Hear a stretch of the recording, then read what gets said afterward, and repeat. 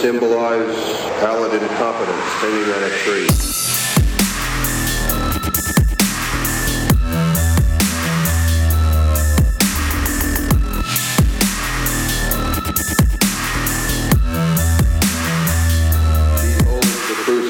Welcome, everybody, to the Modern Horrors Podcast, episode 114. My name is Luke Rodriguez. I'm joined, as always, by my co-host, Jacob Hopkins. Jacob, how's it going? It's going good, man. How you doing?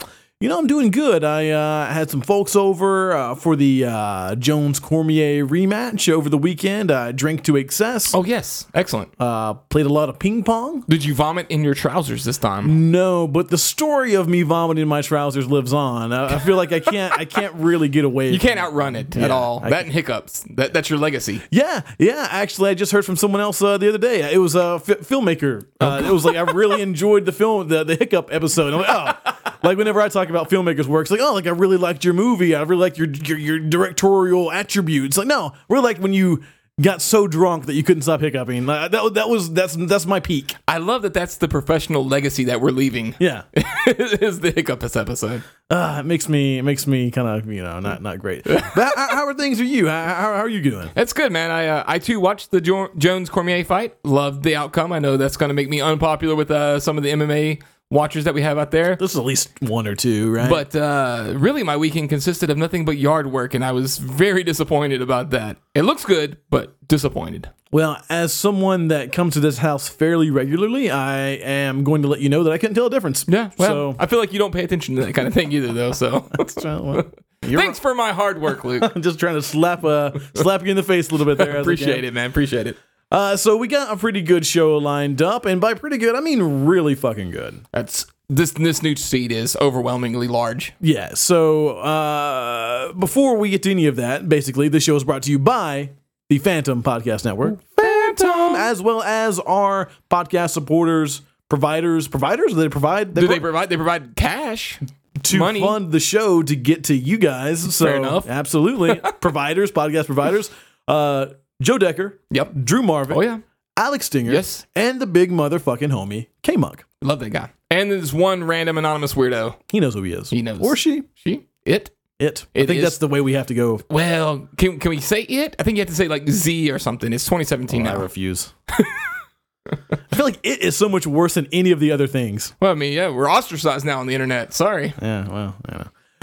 So we, in round number 2, are going to be taking a bit of a different approach than what we would normally take. Backtrack just a hair. In hindsight, I realized that this was probably a mistake. I couldn't really find anything that was coming out this coming Friday.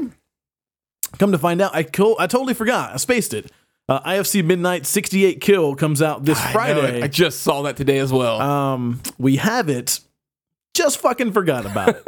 So we're not going to be talking about that in round number 2. Instead, we're going to be talking about a movie that we spoke of on the newsfeed many episodes ago called Residue. And this is one of those flicks that kind of hit VOD platforms, limited VOD platforms, I found out. And then just sort of disappeared. No one was really talking about Residue. So I figured we owed it to answer the question, Residue or Residont. God damn it. And we will get into that in round number 2. Round number 3, we've got a couple questions lingering around. I know we've got a topic that was brought to us as well, so maybe we're going to get into a little bit of that before we get out of here. Before we just roll out? Yeah. I mean, I don't know if we're going to do a game or not. I don't know. I don't know. Probably not. We'll probably do one of those things you just mentioned. Yeah. It's going to be a long show. Buckle in, ladies and gents. Because sometimes we have these long news feeds, and it's just like, oh, yeah, this looks Power good. through. Looks good. Yeah, it's okay. And then next topic, and then you're wrong. We're out of this in 20 minutes. You know? Well, maybe. I don't know. I don't know either, Jacob. There's only one way to find out. All right, well, before we get to any of that shit we just talked about, Jacob Hopkins, please start taking me through the news feed. Okay, let's get going then. Let's get going with the thing that everyone and your mother is excited about. My mother is literally excited about that's true. This is just a bad example for your mother, but everyone else's mother is also excited about this. And that is, we finally get not a teaser trailer or a teaser for the trailer, which is a weird thing, but an actual trailer for it. We actually get to see Pennywise. Well, some of us get to see Pennywise. You have not watched it. Well, I feel like that description that you just gave is kind of bullshit, right? Because we got to see Pennywise in the first trailer. We did. It was like 3 minutes long. Like, yeah. We've already seen. This is a better look, though. Yeah, do I need that? Maybe. I think I needed it. I mean, I was already excited, but after seeing this trailer, I was like, okay, this package fucking works. Okay. And works well. So I'm trying to really avoid that thing, and that's hard to do whenever this shit shows up in my inbox day in and day out. But I'm trying to avoid watching a bunch of trailers, particularly on this film. And something that I heard on this one, which I can't vouch for because I still haven't seen the newest It trailer, is that it's like jump scare after jump scare after jump scare. And that's cool. Like a lot of people say that like in a negative way. Like, no, like I need my movie to have some jump scares probably. Like they're effective. They work. Sure. The thing is, I don't want those jump scares to be spoiled for me in the trailer because then I see them coming from a mile away in the movie and that detracts from my enjoyment of the overall package. So I don't need that. See, I question whether or not there's definitely, I think, no doubt that some of these are in fact jump scares, but there's a lot of jump cuts in this trailer. So I wonder how many are legit jump scares and how many are just they appear that way because of jump cuts. I mean, because they're rapid fire jump cuts. I mean, they're firing one after the other, one after the other. So, you see a flash of Pennywise, and it's jump cutting into that and out of that. Right, cued with a boom of some sort. And it can give them an appearance of a jump scare, which I think some of them may not be. They may be just full-blown scenes where Pennywise is there, but in the trailer, you're looking like a jump scare just because of the way it's edited. Yeah. Either way, I don't give a fuck. I just don't want any of the jump scare, no jump scare, or atmosphere, whatever the fuck you want to call it. Sure. I don't want it spoiled in, one trailer after the other. Like, I saw everything that I needed to be excited about this movie for in that first trailer. I think everyone else did too. I mean, it's been viewed like fucking 60 million times on YouTube. I mean, it's crazy. But, I mean, it's going to make a lot of money. It's going to do so well at the box office. People flip the fuck out every time something new about this movie leaks. Not leaks, but like, makes its way out into the public. I'm excited. And yes, my mom is excited too. Now, I kind of, as weird as it seems, I kind of am happy to have this trailer. It was just that extra push or that extra reassurance that this is going to be a legitimately terrifying experience. But I want them to stop now. I don't think they will. I think there's going to be like 2-3 more trailers, some other bullshit happen, and some other marketing nonsense. I will not watch those. This is the last one I watch. Like, I'm sure there'll be like a VR experience, a web portal, and like get the It mobile up before the movie comes out. Yeah, like whenever Conjuring 2 came out, I think someone put it together between all the clips that were released and the trailers. I think they showed like 40-something minutes of footage from the Conjuring 2 just in promotional material. Like, that's like half of your movie in promotional material. That's crazy. Yeah. This one has all the hype it needs. Stop. I think now would be a good time to stop, legitimately a good time to stop, and let that anticipation just build until it wants to burst. Yeah, because you can literally, at this point, just release a picture of a balloon and people lose their minds. Like, you don't have to go crazy. And that's what I would suggest, is doing that. Something very minimal that just kind of just causes that itch to want to be scratched. So, speaking of it, a little, some further detail was made public, and that's that the runtime is 2 hours and 15 minutes. That's why I think it's okay to watch this trailer. That's funny. You're not getting 40 minutes of this. Yeah, I don't know. I want my 2 hours and 15 minutes to be, unsullied. Yeah, unsullied. That's a good way to put it.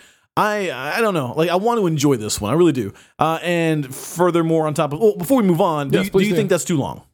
No, not at all. Not at all. Because the book, and it's been many, many years since I read the book, but the book is enormous. And since we're doing 2 parts, I think this is perfect. But yeah, if you're going to tell the story the way it kind of looks like it's going to be, a lot more gritty and scary like the book, I think you're going to need that time. Okay. Yeah, I mean, I don't have a problem with it either. I think that it was also made public that, this shouldn't be like a big surprise, but like they've already been greenlit on It 2, which if you're unfamiliar with the original television miniseries or the book itself, it's going to follow the kids in this first It movie grown up as adults, still dealing with a lot of the same things.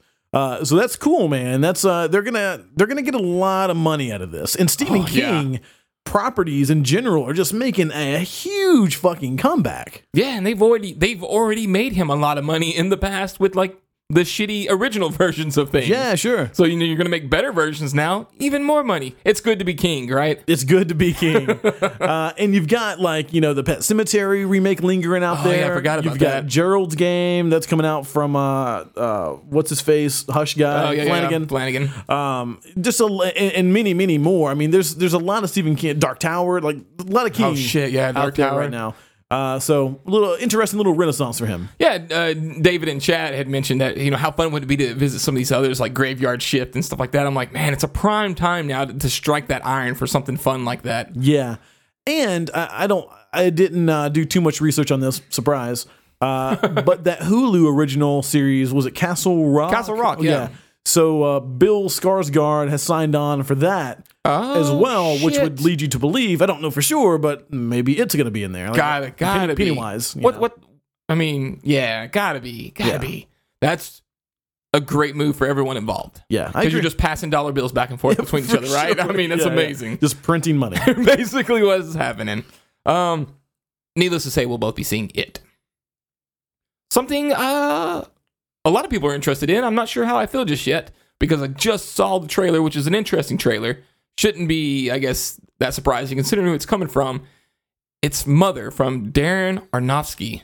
Yeah. Of course, if you've heard that name, Black Swan, and 1,000 other things, right? Yeah, Black Swan's probably the one that'll stick out the most. Requiem for a Dream for you. Some people love that shit. Angsty You emo middle schoolers out motherfuckers. there. Now, trust me, my friends, whenever I was in high school, man, they fucking loved that movie. Dude, wasn't that like the shit back in the day? Everybody's like, dude, have you seen Requiem for a Dream? It's so beautiful. That was it. It's the story of my life. Yeah. It's like, no, it's not, man. It's not the story of your life. That makes no sense. In your head, it's the story of your life. It's like that and fucking Train Spotting. It's like, oh my God, please get over yourself. Yeah, that is not you. But anyway, his new movie has a hell of a cast attached Insane. to it. Insane. It's got Jennifer Lawrence, Javier Bardem, just a lot of big name people attached to this one. And the trailer just dropped, and it is like I remember when Black Swan came out, like I was excited for it because it had Natalie Portman and Mila Kunis. Yes. Okay. They were attached to it, and I was like, okay, they're going to be in this horror movie. Well, wasn't really a horror movie. Like, it was dark thriller. It was really fucking good. He loves psychological thrillers. He really does. He does. I would say, though, that this one, Mother, seems to be more in the horror space from the brief teaser we've seen so far. At least from that trailer, right? Yeah. Yeah. I don't. This is the thing, though. I don't know what the fuck's going on. It's just Jennifer Lawrence just kind of hanging out in the house in a lot of ways, but then like the audio is what's really kind of setting this darker tone. There's a lot of wild shit happening on in the background, audio wise. Shit is cracking off. All she's doing is going to the front door. Yeah. Weird. So the official plot synopsis that we have as of now is a couple's relationship is tested when uninvited guests arrive at their home, disrupting tranquil existence. I mean, that tends to happen a lot in horror films. Yep. I mean, it's par for the course. Now that's my life. Motherfuckers just showing up, interrupting my tranquil existence. Yeah, no, that's the real horror of the world, right? Like, I had to put pants on for this, you son of a bitch. So either way, that's really all we know about this one, other than this dude makes beautiful fucking movies, beautiful and really fucking good movies. Great cast attached to it, and the official trailer will come out on the 8th of August, which is just a few days away at this point. That's getting on my nerves a little bit, though, and that's kind of why we paired this with It, is because they're both doing this new trend of like a teaser for the trailer. Like, I don't like that at all. Just give me the trailer and call it a day. I don't think and again, I can't really compare it to It too much, just because like I haven't seen that trailer, the second one. But as long as like the teaser for the trailer is like the actual first like couple of seconds from the real trailer, sure, I think I'm okay with that. As long as you're not giving me even more content. Like I need less content. I think we're in an age right now where we need less content before movies. And I know we've been saying that for forever, and I don't think that's going to happen anytime soon. But I don't think kind of like when we teased the teaser for Fright Logic. It was very much like something that was used inside of that like the day before, just to get like an extra little bit of awareness. So we're guilty of the exact same trend, really. I mean, sort of. We're not actually. We're getting that many. We're getting the same amount of views. We're getting we're right up there with It. I can't see us dropping an actual. Are we going to drop an actual trailer for that thing though? Probably. Yeah. Okay. Well, Luke's on board with this. That's not my fault. The teaser for an actual trailer is not my fault. This is Luke's fault. Yeah. Well. Yeah. Well, that's going to be another, I think, mainstream hit. And then it's also going to spark that conversation once again of, is this a horror film or is this just a thriller? Maybe it's post-horror. God damn it. Probably is. Probably is, isn't it? It's probably post-horror. If it's good, it'll be post-horror. It's definitely post-horror. It's not even a question. Let's take a little trip in time, Luke. I know this is your favorite kind of activity, to go back to 1880. Oh, God. 1880 London, right? It's even worse. Even worse. But you do kind of dig Jack the Ripper, though, right? I do. As long as he's not paired up with some Downton Abbey shit, like I'm okay. Or, Johnny Depp, per se. I'm not into that either. Yeah, really. I know. We talked about that. Well, apparently, in this fantasy world before Jack the Ripper, there was the Limehouse Golem. Okay. Yeah. Is this some literary bullshit that you're throwing at me? Apparently, it was based on a book. Yeah. It sounds like it. Yeah. But man, talk about all-star cast. Bill Nighy. From the science guy. No, it'd be fucking awesome though. From Pirates of the Caribbean, he was the old vampire dude in Underworld. Underworld. You're just throwing a bunch of names at me of movies that I haven't seen. God, really? Fuck me, dude. This is hard to have conversations with you sometimes. Sorry, man. How do we make this podcast work week in and week out? Yeah, he did throw me like a $30,000 indie budget movie, and I got you covered all day. Well, this bitch looks Pirates like of the Caribbean. I got nothing. This bitch. This is why you don't know anything about this one. This one's looks like it's got a high budget. It's a really beautiful film. The city of London is gripped with fear as a serial killer dubbed the Limehouse Golem is on the loose and leaving cryptic messages written in his victim's blood. Does that do anything for you? Does that move the needle at all? Not really, because I feel like it's going to be some sort of creature. It's going to be that thing from the Lord of the Rings, that Gollum fucker. Oh, like actual Gollum. Yeah, it's gonna be him or some creature reminiscent of. It's not gonna actually be like a serial killer, because it never is in these things. It's gonna be some weird fucking demonic creature, which I don't give a fuck about. Okay. Well, I'm gonna be the opposite side of the coin here. I'm kind of into it. I don't know how much horror it's gonna be, other than maybe like the amount of blood and or violence / gore.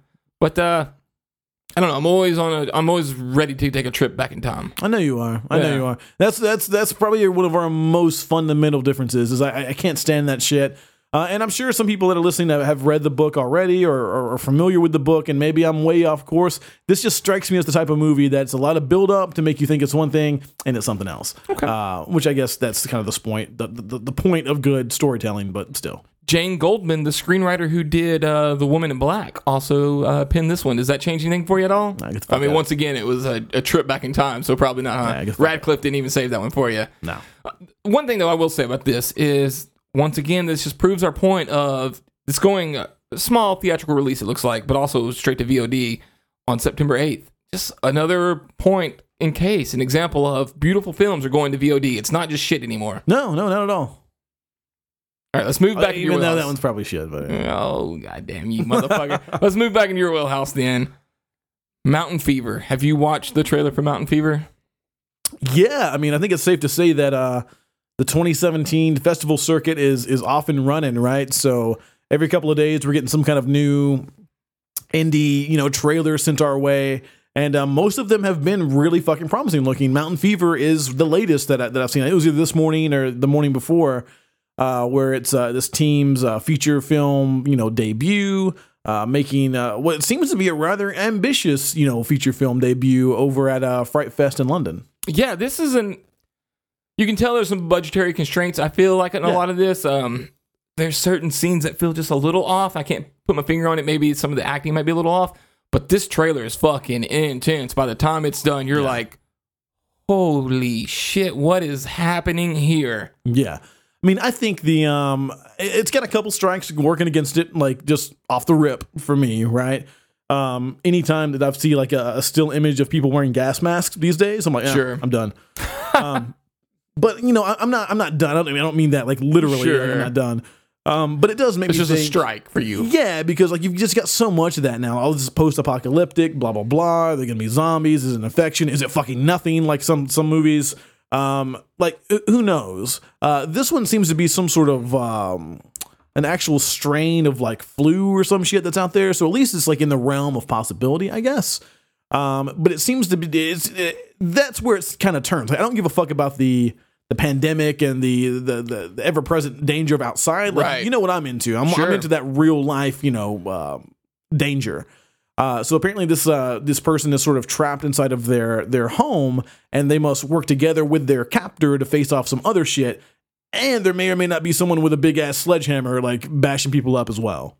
All very cool. So you've got like that external threat of like supernatural shit going on with the flu, whatever, and your real life human threat in there as well. Which I think if you put both of those together, I think that's what a lot of these movies are missing. A lot of these post-apocalyptic movies are missing.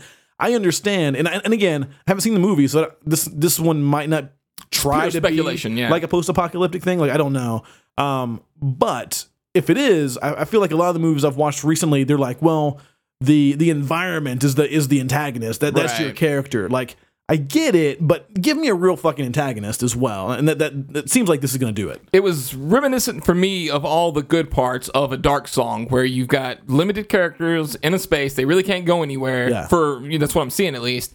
And they're having to deal with each other's personalities, like you said, with this looming thing. Now, hopefully it doesn't kind of shit the bed at the end like a Dark Song did.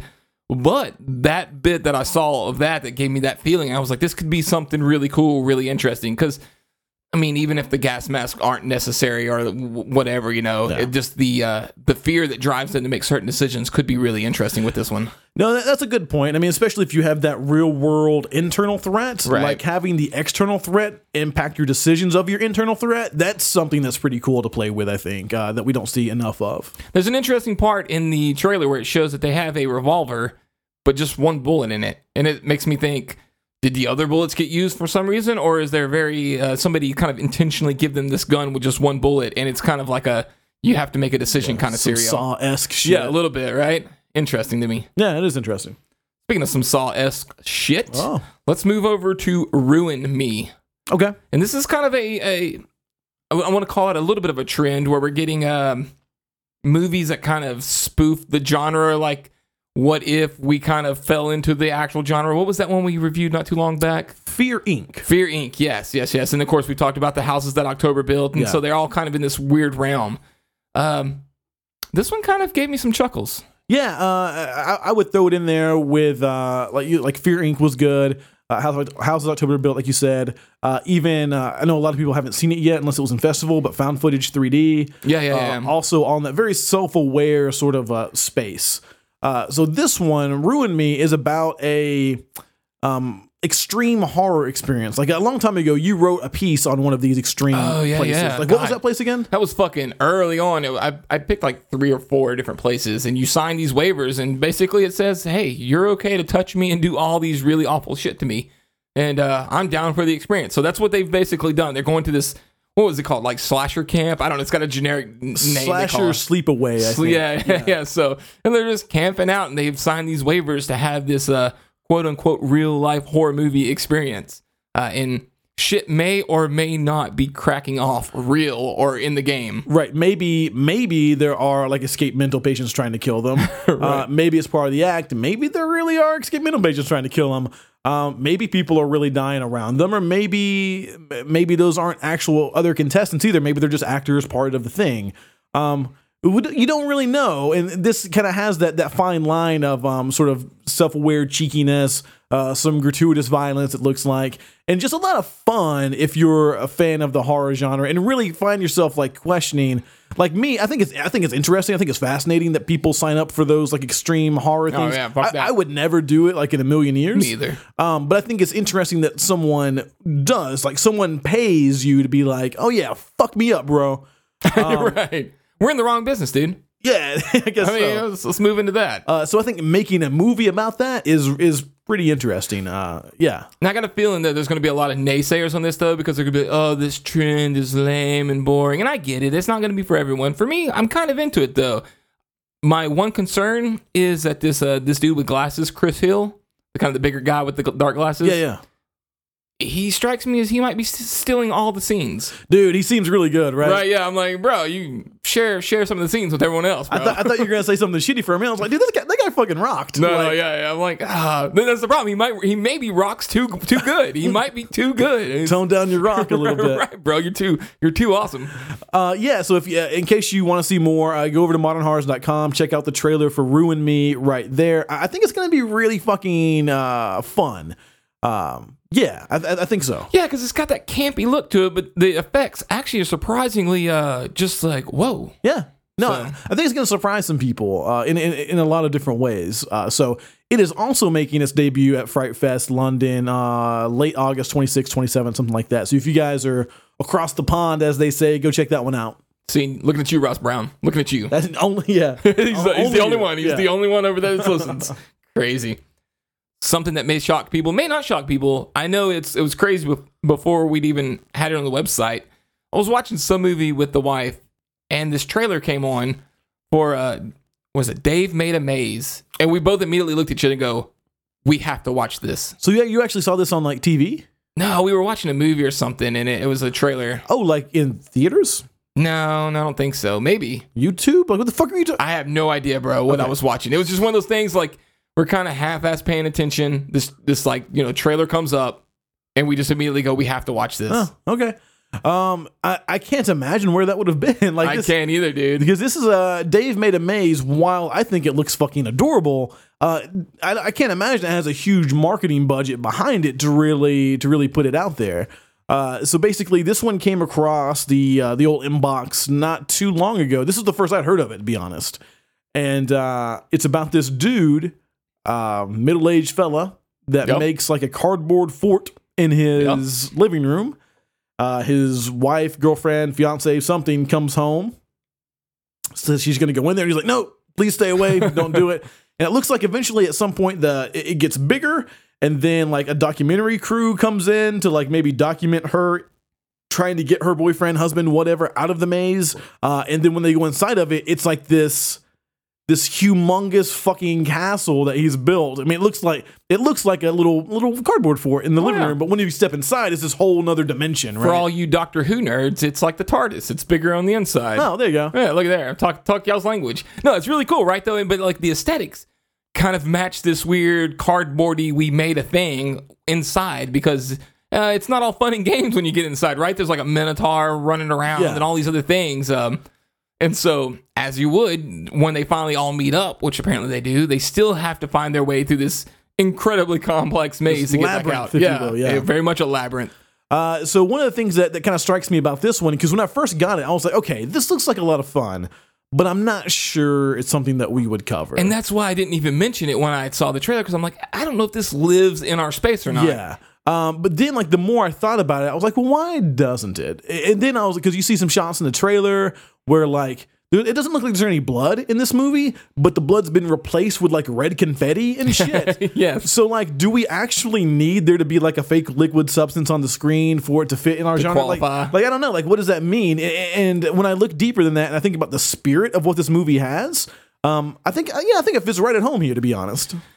Yeah, when you say it like that, too, I know a lot of people that love this genre also love like Labyrinth, the old Jennifer Connelly film, and I think this could be like the new version of that in some form or fashion. Not just because there's mazes, labyrinth involved, but like you were saying, there's like elements of horror, but in a very fun kind of way. Yeah, I mean, it looks like there's like cardboard Muppets and shit in there, lots of intricate mechanical creations and shit. Like, it just looks like a fucking blast and a really, really fun time that I don't really know why. Maybe we're off base on here, but everyone in the Modern Horrors group Slack was loving it. Oh yeah. So if we all loved it, then you guys probably will too. This strikes me as one of these films that's going to highlight the beauty of indie film that mainstream Hollywood just doesn't get, is these fantastical ideas that they're just scared to take a chance on.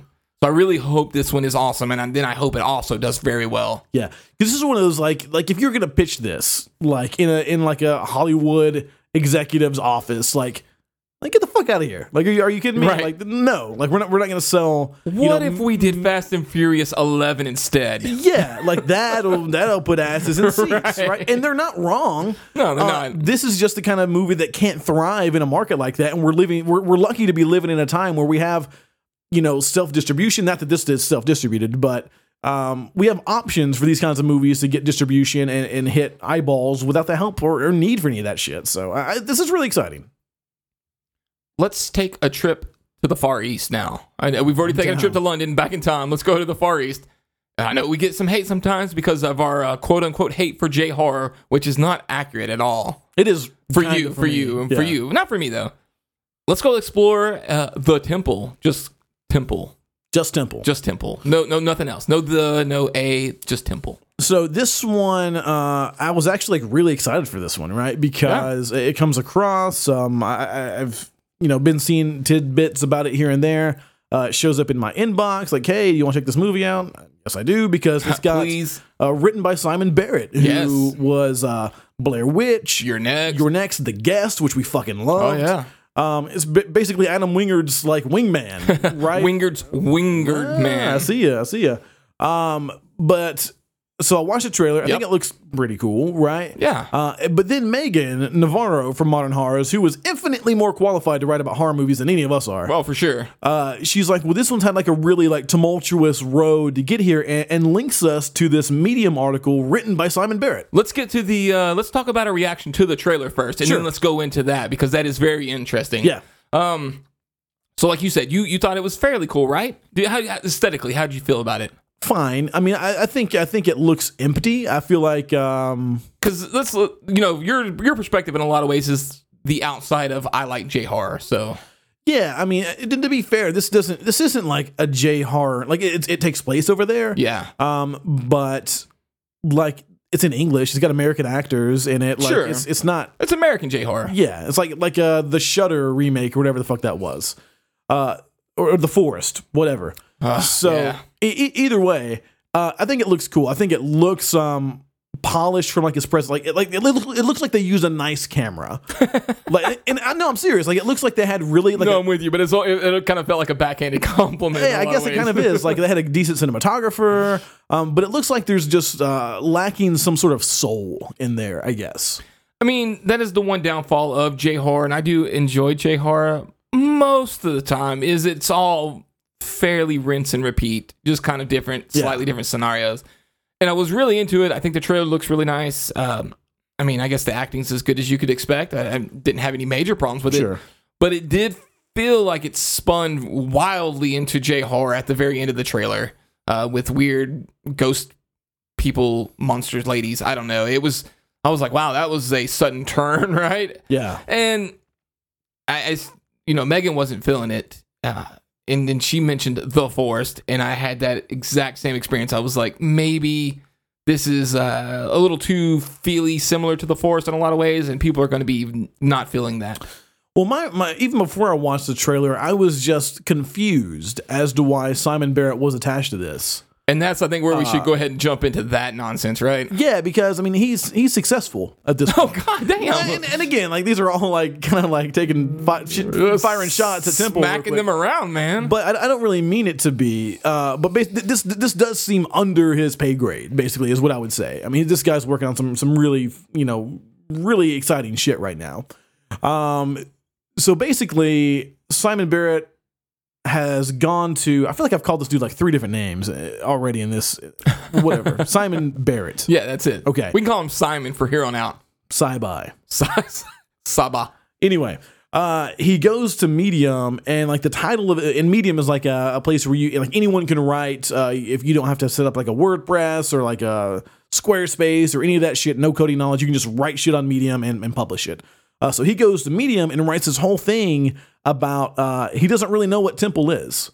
Like he's had actors like calling him when it was in production. They said they saw his name attached to it, and rightfully so. They got excited. Yeah, they're like, "Hey, can you think you put in a good word for me or something?" And he's like, "Well, unfortunately, I don't know what the fuck you're talking about." And then he had to kind of think back on it for a little while, and he was working with someone else that he had been, sort of buddies with, managed by the same management company. and they decided years ago that they were going to sort of collaborate on a project. Barrett didn't actually write it.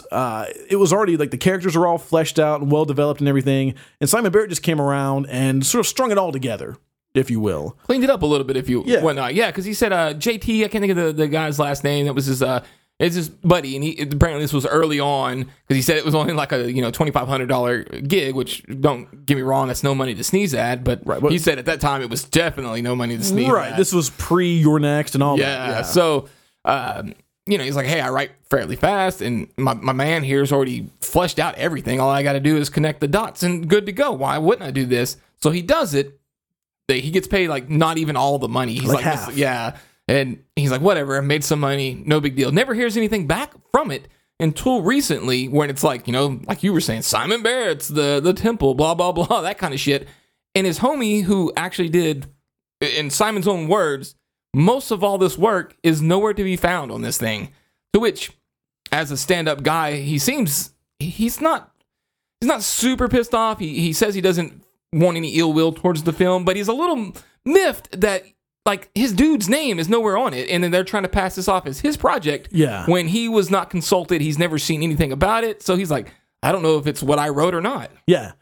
Yeah, he said that from what he's heard, that the script that is being used had like a date of like June 2015, which he said by best estimate, the last thing he touched was like in 2012 or whatever. Yeah, looking back on his emails. Yeah. So he doesn't know what the hell it is. All he knows is that his name is being used on it. And more or less, like he said, he doesn't wish the project any ill will or anyone involved in it. But like you said, a little miffed that his buddy isn't anywhere to be mentioned in it. Why would he be? He doesn't have the name that Simon Barrett has now. But more than anything, really using this as like a precautionary tale to those that are doing screenwriting and submitting screen tests and all that shit in the genre in general. Like, fucking be careful what you put out there, because producers can dig that shit up at any time and just start using it. I mean, we've not had it to that level. Obviously, I'm not trying to say we're at Simon Barrett's level, but we've had incidents where, like, they want to take things we've said out of context and use them for the advantage. Oh, yeah. And it's sucks that that's the way the industry works, but that's just how it works, man. It's a weird, dirty, kind of cutthroat game. Yeah. So, needless to say, we have Temple. None of us have watched it yet. We can't even talk about it until the 24th, I think. Sounds right. Which, the longer the embargo on the movie, and again, this is all conjecture, but usually the longer the embargo, the shittier the movie. And this has like a month embargo. Yeah. When it's like that close to the release date. Like they want to. They want to try to keep everything as close to the house as they can before it starts spreading. I'm going to give it its fair shake. Yeah, for sure. Now, if it does turn out to be a big turd, I'll be looking at these people who were involved in this project with a certain colored lens, I guess, because it's like there was a lot of shady biz went to make this a shitty, dirty pool on the producer's part. Dirty pool. Yeah, doesn't feel good. Sticking in the Far East. Don't freak out on me. We're shifting over to Thailand now. Oh, God. Ready to go to Thailand? A little Muay Thai? I'm terrified, but sure. Fair enough.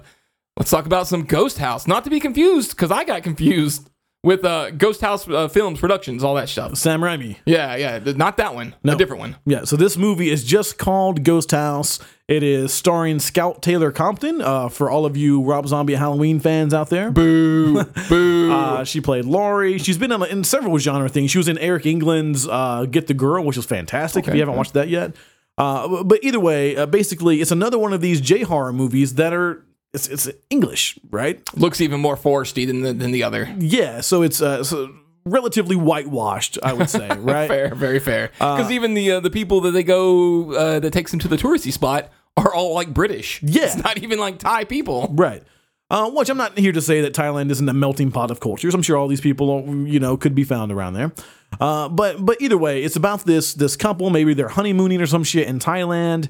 And they hook up with these European dudes, and they're like, what you guys should do is come check out this cool-ass spot we've got.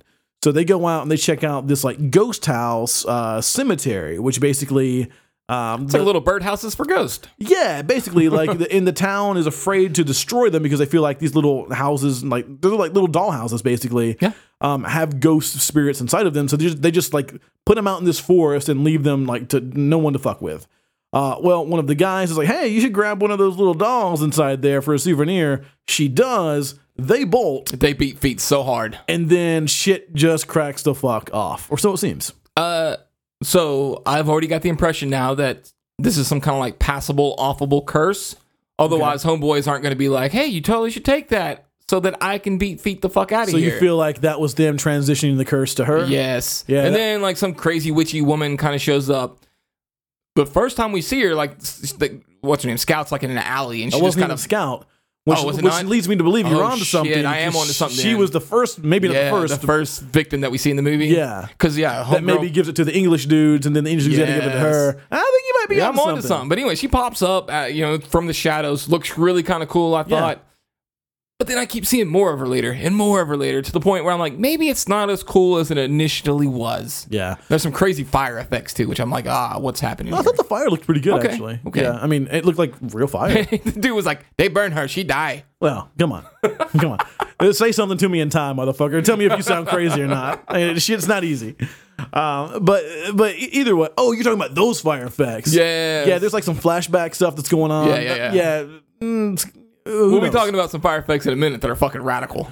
But either way, this one, another sort of whitewashed J-horror movie that seems okay. I'm actually more excited for this one than I am for Temple. Oh, wow. I think I'm on the flip-flop, to be honest. Yeah, I mean, I'm not super pumped for either one of them, but I would rather watch Ghost House. I hope Ghost House is good because that crazy witch woman looks like it could be potentially scary if used properly. I agree. Not every 3 seconds like the trailer shows her. Please no. I guess we're kind of staying with the Asian Oh theme my here. God, Yeah, a little slightly racist because the director from the Midnight Meat Train, he's an Asian guy. That's true. He's a very talented guy too. Got a new one coming out called Downrange, and I'm not sure if I've seen this exact scenario in a horror film before. I have. You have? Yes. With a sniper pinning them down? Yes. Okay. Eric England. Yeah? Called Roadside. Oh, I never watched Roadside. So it was his second feature. Wasn't great. He'll be the first one to tell you that. Okay, fair. But it is about this couple that are getting a divorce or something. They get a flat tire. He goes out to change it, and there's a fucking sniper in the woods, basically. Now, this is a much smaller scale. This Downrange seems to have like 6 people, and Roadside had 2. But very, very similar in concept. That being said, Downrange looks infinitely fucking cooler. Starts off kind of really like, okay, that's kind of an interesting concept. The trailer's not super exciting, but just enough to be like, all right, interesting. Sure. Then by the end of that trailer, shit is popping off left and fucking right. It is an insane ride. So much blood, so much shrapnel. There is a man on fire. There's a man on fire. Like, how did he get on fire? I don't know. From a fucking bullet, bro? From a sniper? Like, what chain of events has to happen for it to catch him? Incendiary rounds, bro. Did you ever play Call of Duty? But there's like cars flipping upside down, like, yes. And this like quarter-mile stretch of desert, like, shit is going down, and I need to know how, why.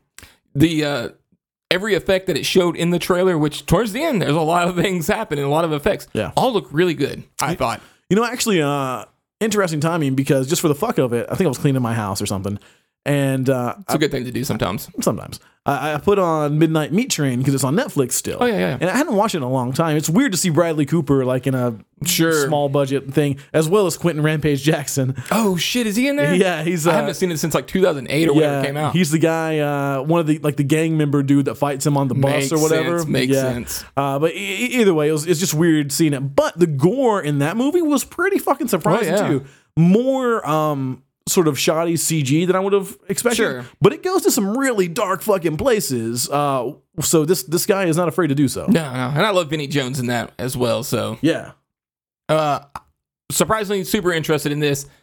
Gonna be a weird horror film. And this might be another one too where people are like, that's not really horror, but there's enough, I think, going to be gore in here. Like, no one else is going to be interested other than this genre. Yeah, there's some grotesque shit going down in here. So I'm really excited for that. And it's being pitched that way as well. Like, how this guy's been shocking audiences for years and he's about to do it again. He's back. So yeah, there's some, cue the John Wick again. I'm thinking I'm back. Love it.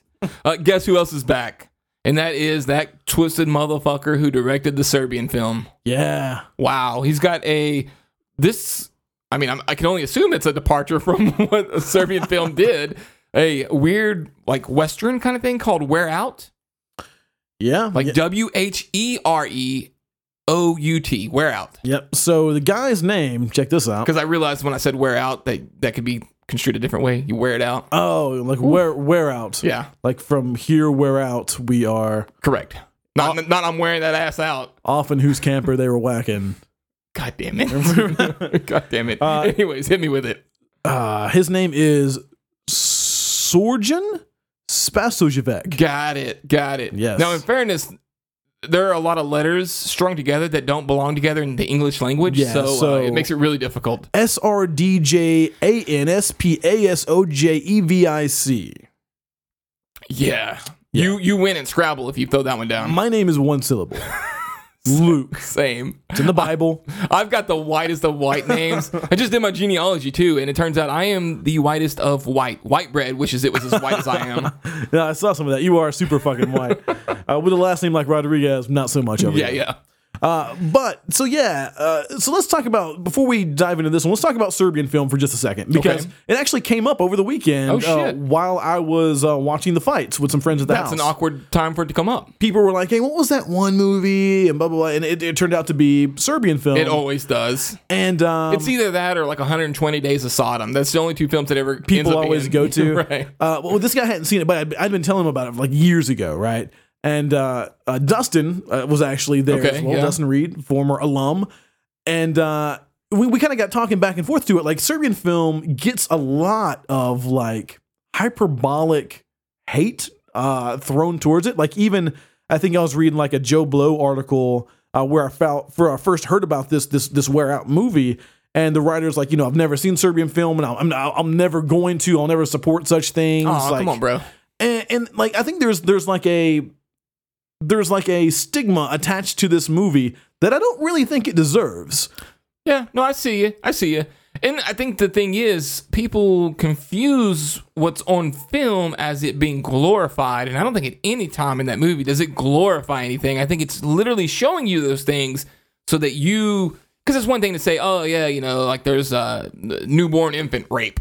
That sounds terrifying, right? And awful. But when you see it, you don't feel good about it. Right. So, like, you feel even worse about it. That's kind of the cue for him to get the fuck out of there, and he tries. Yeah. So, like, it's like, you don't really understand how bad these things are until you actually see it. And then when you see it, you are hopefully grossed out about it. And I don't mean to pull the wool, back away from anyone's eyes, but that kind of shit goes down in the world, folks. Which is very unfortunate and very gross. Yeah, and I think it's important to have it addressed like this, to make you face it. But that being said, like, at its core, like, the first time I finished watching Serbian film, I was like, A, that was really fucked up. Yes. B, like, that was like actually a good movie. Like, it's shot really well. Like, you watch a lot of this shit that's like shocking for the sake of being shocking, and there's some stuff in there, that might get you on these other kinds of movies, but they're just shit movies. Like, they don't make any sense. The acting's bad. Like, there's just nothing there other than like maybe some cool kills here and there.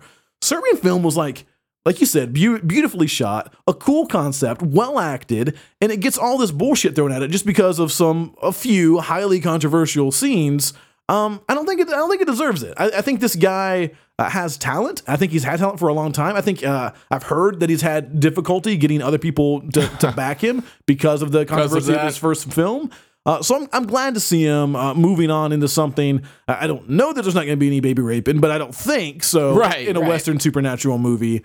I'm happy to see this. And that sounds weird, but I'm happy to see this guy doing something else. It's so interesting to me too, because there's no such thing as bad publicity, right? Like, shocking sells. Like, I was telling you, I just finished watching the Defiant ones. Yeah. And there's a part where they're talking about NWA and how they got started with their whole thing. Like, none of those guys were really those characters they put on. Yeah. But they knew, like, Eazy-E was like, hey, bros, if we come out of the gate super shocking, people are going to be interested. Yeah, you will take notice. Yeah, and so that's what happened. Like, why wouldn't you want this guy? You're like, fuck, I'm going to put that on the posters from the director of a Serbian film. Right. That's what's going on there. You better believe it. You have raised some motherfucking eyebrows. Absolutely. When you put that on a poster, like, okay. But this weird plot synopsis sounds like it is about as far away from that as you could possibly get. Yeah, so it says, a man determined to face mighty powers to protect the woman he loves, driven onward by the sheer power of his own will, he fights through unknown worlds to defend the small remaining tract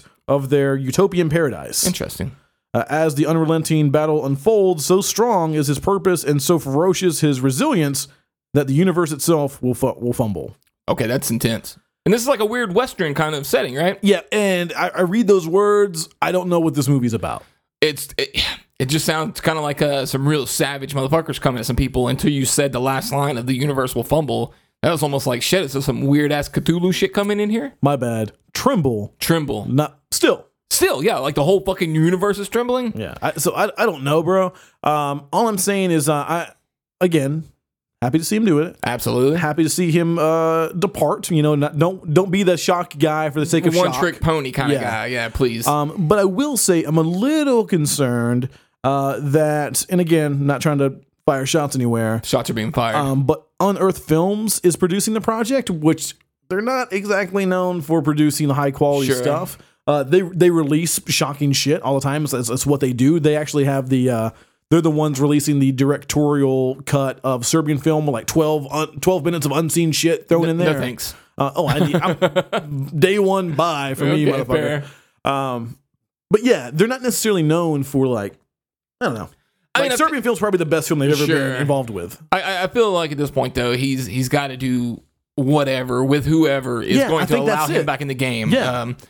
And so I hope him the best. I hope he can get at least enough of a budget to make do with the vision that he wants, because I don't think Serbian film was on a big budget by any means. Yeah. So well, I can't confirm this per se because I've only heard it from like one source, but like, you know, you're supposed to confirm everything with two.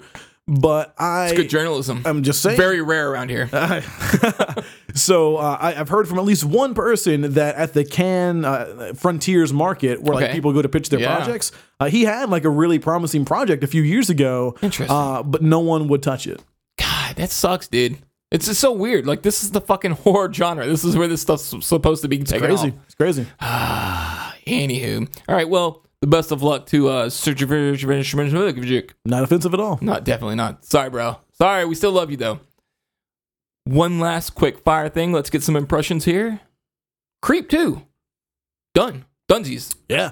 Creep. We're big fans of Creep around here. I think most people are, right? Mark Duplass. It was a big hit for Netflix. It was one of their first, one of the first that I can remember that Netflix acquired at a festival. It wasn't like a Netflix production, but they brand it as one because they bought it at a festival. Yeah, that's exactly. Festival. If we bought a movie, that's the first thing we're doing. Fuck yeah. Modern Horror's branding all over that bitch. Modern Horror's brought you this. Believe it. Yeah, absolutely. So it was it was a creepy movie because that gave you, what was the mask name? It was something like Peach Fuzz. It was Peach Fuzz. Yeah. So it gave us Peach Fuzz. It gave us Tubby Time. Tubby Time. Like, we always say Tubby Time still. Tubby Time weirded me out way more than Peach Fuzz did. Yeah. No, like Peach Fuzz was supposed to be the scarier thing, and I remember everyone wanted to get that mask and stuff. Yeah. And it's cool, but like there was just something the way that he presented Tubby Time that just made your skin crawl in a weird, uncomfortable way. Yeah, the lighting of that scene, like everything was just weird, man. That was one of the first horror films that I watched that it was like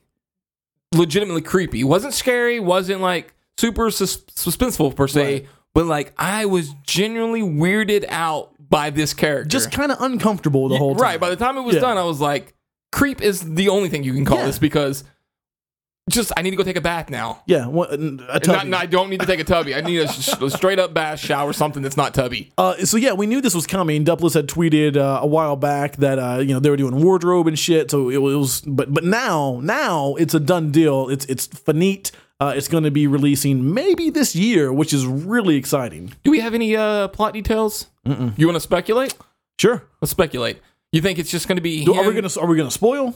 Well, no, because maybe if we're right, we will. But I mean, we're talking about the first movie. We're gonna spoil. Oh no. Well, everyone's seen it though, hasn't? Everyone's seen it. Let's refrain. Okay, let's refrain. Okay, but I will say let me say without spoiling. Do you think it picks kind of up and repeats a little bit from where it ended? I hope so. Okay, me too. Like I know like the big like no of sequels, especially in the horror genre, but really in any genre, is to like basically make the same movie as the first one with like a slight tweak.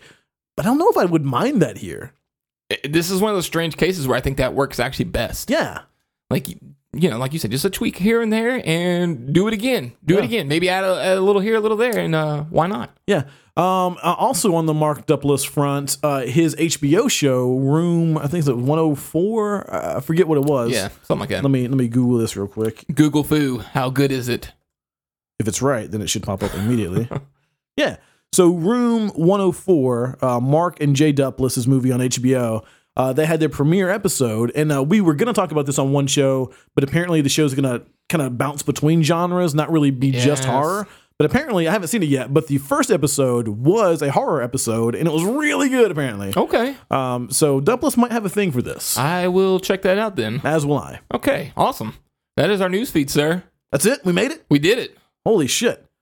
All right, I'm tired. I need a break. This whiskey's making me sweat. Took us to 54 minutes. Shit, I knew it would. All right, so we're going to go ahead and take our first well-deserved break. We earned this one. Whenever we get back, we're going to jump right into Residue. And you know what I want to say next, but I'm not going to do it again. Not yet. I'm not going to do it again. We're going to get into that as soon as we get back after this right now.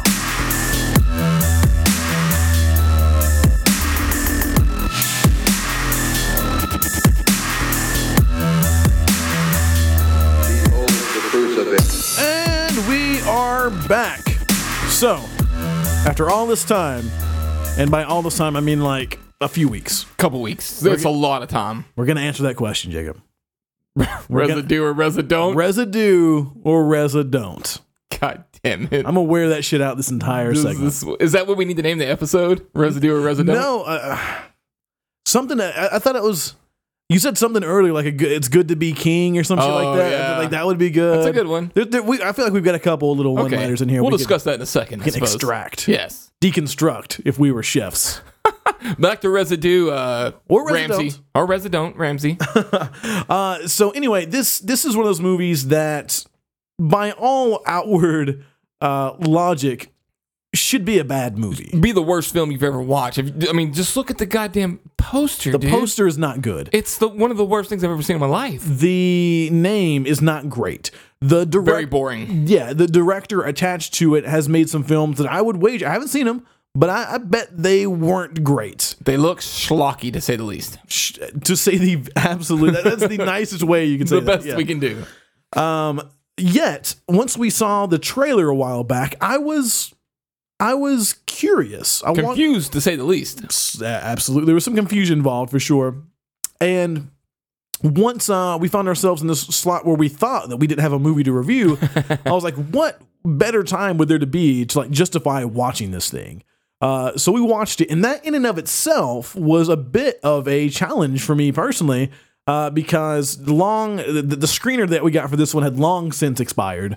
So that actually, I was gonna rent the damn thing, spend my hard-earned dollars on Residue to answer that question. Residue or residue? So ended up trying to find it on Google Play. They don't have it yet, which is amazing. Yeah, I go to Vimeo on demand. They don't have it yet. YouTube Movies. They don't have it yet. Go to iTunes. Of course they have it, but I don't want to watch it on iTunes. Nah.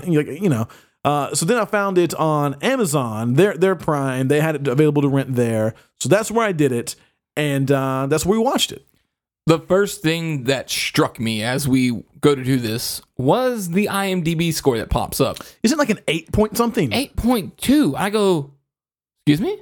Well, see, that in and of itself, because that's, again, we mentioned it at the start of the podcast, but like, no one's really talking about this movie, and I think that 8 point whatever score is representative of that. Like, it's 57 reviews, which is pretty amazing. Damn. That's more than I thought as well. Yeah. And like, obviously, if you can't tell, I went into to this with a skewed opinion already of how this film should have played out. Yeah. So that was the first shocker to me. And I guess full disclosure on my end as I move forward, I'm probably going to say a lot of contradictory shit. And that's just how it's going to go down. I think I might be right there. Right, yeah. I mean, I think it's the only way we can do this movie. Yeah. All right, so let's get started then. This movie, as crazy as it sounds, is about like a private investigator. Yeah, I would like to hear this plot synopsis, please. That is given the task to move a package. That package is then intercepted by a competing crime boss and his goons. Yeah, you're trying to think this through, ain't you? Who are in competition with the other crime boss, which operates out of a professional wrestling facility. Whose goons are professional wrestlers. Whose goons are professional wrestlers. The package is intercepted, but then recovered, and it seems to be a journal of some traveler from long ago, or is it? Right. Yeah. The more that he reads, the more that he gets sucked into this something. Yes, I don't know. Parallel dimensions? I guess. I don't know. That will be the one beauty about reviewing this film right now on this podcast is I think we can talk about this as open as we want, and it will be impossible to spoil it. Even if you think you're hearing a spoiler, it's not. There's no way. There's no way. I'm still confused on this movie. Very confused. And that kind of bums me because, like, when it was all said and done, I was like, I don't think I understood any of that. But I was like, I bet Jacob got something out of it. No. Like, I bet he's been up studying. He's found like these parallels and shit, but you got nothing. Nothing. And that's, I think, the one big knock when it's all said and done. There's other things I want to talk about, but when it's all said and done, I think that's the one big knock is it's a little self-indulgent at times. Too much self-indulgent? A little bit. Too much. I don't know if a movie like this can be self-indulgent. I think so, because they've got like this grand scheme of how it's going to be like this big, like overwhelming Cthulhu parallel universe kind of weird nonsense. Okay. And they just, too much of it. Too much of it. And whenever there is a final reveal, they act as if it's all explained now. Like it's all crystal clear. And that's part of my problem, and right? I felt stupid. I was like, I know, like they're all, like everyone on screen gets it. Right. Like, why don't I get it? Yeah. Yeah. And like, you're introduced to a character at the beginning who you kind of feel is going to be super important, but then he's kind of not important until the end again. And then it's one of those cases, like you're saying, where it's like, oh, yeah, we all should understand what this guy's doing. Yeah. Because everyone on screen acts like they know what he's doing. And then he just takes the fuck off. And you're like, but wait. Right. Like, time out. I need more. Yeah, like, no, you just can't walk away like that. Yeah. Credits roll, bitch. Yeah, so I don't know. So, I mean, I think we can sort of let the cat out of the bag that a lot of this, at least to us, there are some folks out there that obviously fucking love it if you're going to give it 8 point something, that we just don't understand, right? I mean, very fair. Just don't do it. But I will say the first thing that I noticed immediately hitting play is that the sound and like visually, like the aesthetic of the movie in general is miles above what I expected this to be. Very fair. And also comes up to one of my first complaints is shot very well. The opening credits are shot super well, except they decided to throw these really shitty graphics, like title cards on top of the very well shot like images. And I'm like, why would you go with this 90s garbage bullshit, graphics package over top of these beautiful shots? Well, I kind of like the 90s graphics fucking hated package. it, dude. I fucking hated it. Because you had like the sort of the 90s music going along with it as well. Fucking neon green glow. Yeah, for sure. And I believe that's an interesting way to look at Residue, really. It's like you see a lot of movies that's like pay homage to the 60s, 70s, and 80s, right? Yes. You don't see many horror movies that like, you know what decade we really liked? The 90s. Like Residue is like pays homage to the 90s in a way, because there's also like weird technology shit that doesn't exist. Yes, it's in its own weird universe. Yeah. You know who it reminded me of the filmmaking style of is longtime listeners will recognize the name. Hopefully, at least we had them in studio, and that's Chris St. Croix with his last segment of their trilogy, where the guy was fucking a VCR. Yeah, it had this weird own it had its own weird aesthetic and its own kind of weird universe. This lives in its own weird universe and has that kind of oddly dirty but clean kind of aesthetic. Right. Which is impressive, really, when you think about it. Whenever you think about like the other project that this guy's, the other project that this guy has been attached with, this is like a relatively fleshed out universe. I mean, there are multiple characters, some that are here for a scene, some that are here for multiple scenes, but they all feel interconnected. To me, in that regard, it felt kind of like Jason Kravchuk's He Never Died. Oh, okay. We kind of have like these crime syndicates going along. You've got this one guy that's kind of stuck in the middle of it all. In this universe that feels like you're part of something much, much more, but you're only really getting a slice of that. Residue kind of gave me that same vibe. Not to the success of He Never Died, but same vibe. Weird that you have, in my opinion, a lot of shitty dialogue followed by often moments of interesting acting. Yeah. Like you kind of somehow elevated this shitty dialogue to the point where I'm like, that's a stupid fucking line, but but I'm kind of okay with it based on the way you delivered it. Yeah, and some other like genuinely like sweet moments peppered throughout the movie. My favorite is, and is slight spoiler, is when he gives the girlfriend, the lesbian girlfriend, the talk. Yeah, the boyfriend talk. That was beautiful. I'm like, what a great moment. You don't see that in any, at least I've never seen that in any cinema where like the same-sex couple gets the same talk as you would with the quote-unquote boyfriend talk. I loved it. I did too. And he makes no big deal about it. He's like, no, I don't give a fuck, but you're going to get this talk. Right, because she's about to get stressed out like, oh my God, this is going to be so weird. You're going to be a bigot about things. Like, what are your intentions with my daughter? I don't think you have to sit that close to do that, but... yeah, it was fantastic. It's great. And it was little things like that that made this movie seem like so much more than what it really is. Or maybe it is all of those things that we think it isn't. Like, I don't know. I don't think it is, though. It's so weird. Like, I think at its core, it's a piece of garbage, but somehow, some way, it's wrapped up in all these beautiful things that it somehow entertained me and made me not mad. Because the acting is pretty good. It's mostly good. The effects are pretty good. Even like oftentimes with low budget action scenes, like the shaky cam, like they don't really understand how to do that, so action looks really, really bad. There's like a full-blown fight scene in this movie that's actually shot really, really well. It's not bad. And it's downright fucking funny at times, like the way some of that fight scene. Whenever you think like your protection are professional wrestlers by trade, like the fight scene goes in a way that you might expect.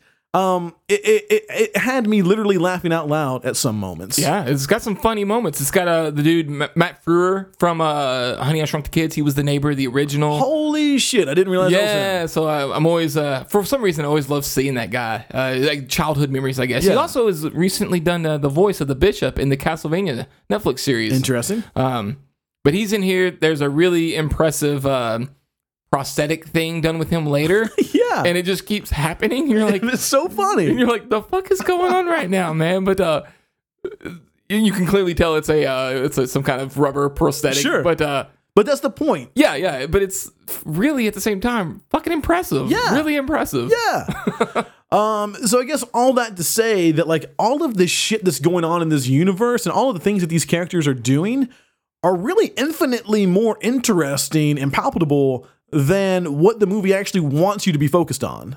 And I think that's the problem. I think the movie could have used a little more focus, like kind of pick a lane to go in. We can do multiple lanes, but we don't have to do all these lanes because I think it gets a little fuzzy because the start of the movie is not the same movie we got at the end. Like that whole, battle scene that you're talking about, the fight scene. Okay, that's a type of movie. Yeah. And then we shift drastically away from that type of movie. And then we kind of start to get more in this horror film kind of thing. And I do think they were kind of working with something interesting with this whole book and this whatever the book was doing. I agree. I just wanted to explore that maybe a little more. Let's cut some of these other things and let's go into that a little more because there's almost this weird Martyrs vibe with the other mob boss kind of guy. He's wanting something from this. This is all kind of an experiment in a way. Right, yeah. But I don't know what the fuck it is. There's no tidbits to let me know. Not really. Like, I want to know so much more, and that makes you think two things. Either like, this movie. Oh, God damn. God damn, the voice of Satan. Did you read the book? Are you reading the book? It makes you wonder, like, one of two things. Like, is there so much more going on to this that, like, we just have, like, this hunger for more? Or does maybe is this one of the situations like even the filmmaker doesn't really know, right? And intentionally doesn't. Yeah, know. And we're just like getting these sort of unfinished thoughts out there, and because a lot of times that's kind of what it feels like, just like in a really entertaining way. And see, that's part why I think it's a little indulgent as well. It's like let's just do that thing because we can. Let's do this thing in the closet because we can. Fuck it, right? Yeah. It'll be cool. And granted, it is cool. Yeah, you're not wrong. It just doesn't make sense. That's all. Yeah. So yeah. What do you think? Because I think this will be an interesting one for recommendations. Because again, it's going to be so hard. I don't think a lot of people have seen this one. I don't think it's on many people's radar at all. And that's a lot of what, from what I hear from listeners and readers all the time. Like people really appreciate some of the movies that we turn people onto. So is this one worth seeking out? You got to tread carefully on this one, I think, because there's going to be a lot of people who hate this kind of movie. I wish I could think of some movies that people might have seen that I could be like, okay, if you like that, you would like this. But all the other films that I can think of are other films that people haven't seen, like Call Girl of Cthulhu. If you like Call Girl, you're going to enjoy this. Yeah. To some level. Maybe not that same level, but at some level. Not as schlocky as Call Girl, Right. but yeah. But I don't think anybody's seen that one either. Yeah. Like, I don't know, man. Like in my core, and it's a much better movie. But I think that if you were into He Never Died, I feel like you're going to be into this too. If He Never Died was like more of a B movie, like I believe like you'd be into this. Maybe. There's definitely an audience for this, and I think that audience just needs to be able to find this, and then they will go crazy over it. It's just a matter of them finding it. Well, there's 57 motherfuckers on IMDb Yeah, that are going I think crazy. I'm looking at it wrong. I don't think it's that many. I think I looked at the wrong number. I was somewhere else. That would be mind-blowing. It would be mind-blowing. I think it's closer to 9. That's the entire cast and crew right there. They're all their moms went. No, but fuck it. I mean, that happens with things like this. So I do think it deserves more eyes. I think you're kind of pussyfooting around it, but I'm going to go ahead. I'm going to recommend, just because I think it's fun. I think it's well executed, and more importantly, like it surprised the shit out of me. Like it's not often that I expect something to be like shit, and it being like slightly like sometimes I expect shit, and I was like, oh, well, that was cool, or like that wasn't as bad as I thought it was going to be.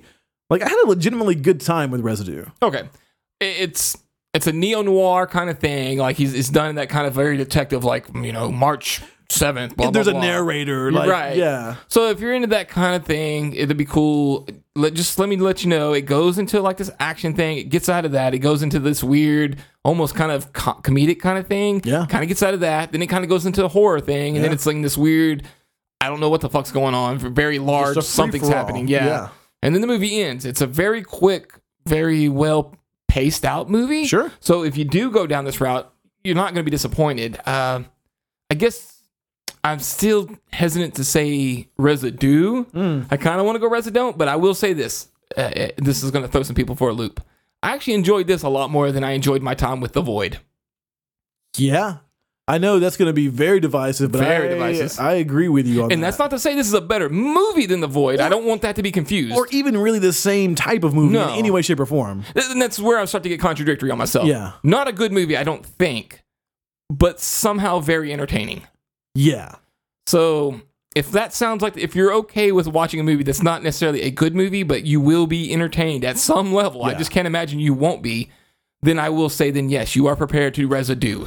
And you know what? I think this would be like a prime candidate for that Facebook community that we've got going on, to where we can just watch the movie and just fucking talk. Yeah. Be like, hey, I think it's doing this. I think it's doing that. Because I think there's a lot of stuff in here that maybe we're missing. Maybe it helps to get a fresh look from a different set of eyeballs. So, again, if entertainment is your goal, I don't think you're going to be let down. If like you're looking for some sort of like barrier breaking, genre bending piece of cinema, absolutely not. But this was fun. Yeah, and I think that's the right way. So you just kind of pick what you want. If you want entertainment, Residue. If you want good movie, Resident. Sure, I think that's fair. That's very fair. Yeah. All right. Okay, so we're good about that. Me too. Residue. Residue. So I'm going to go ahead and the Rural Eye. Okay. We're going to go ahead and take our next break. Whenever we get back, we're going to answer a couple of questions, maybe touch on a topic or two. Don't really know how it's going to go, but we're going to get into that. Dip the fuck out. As soon as we get back after this. Right.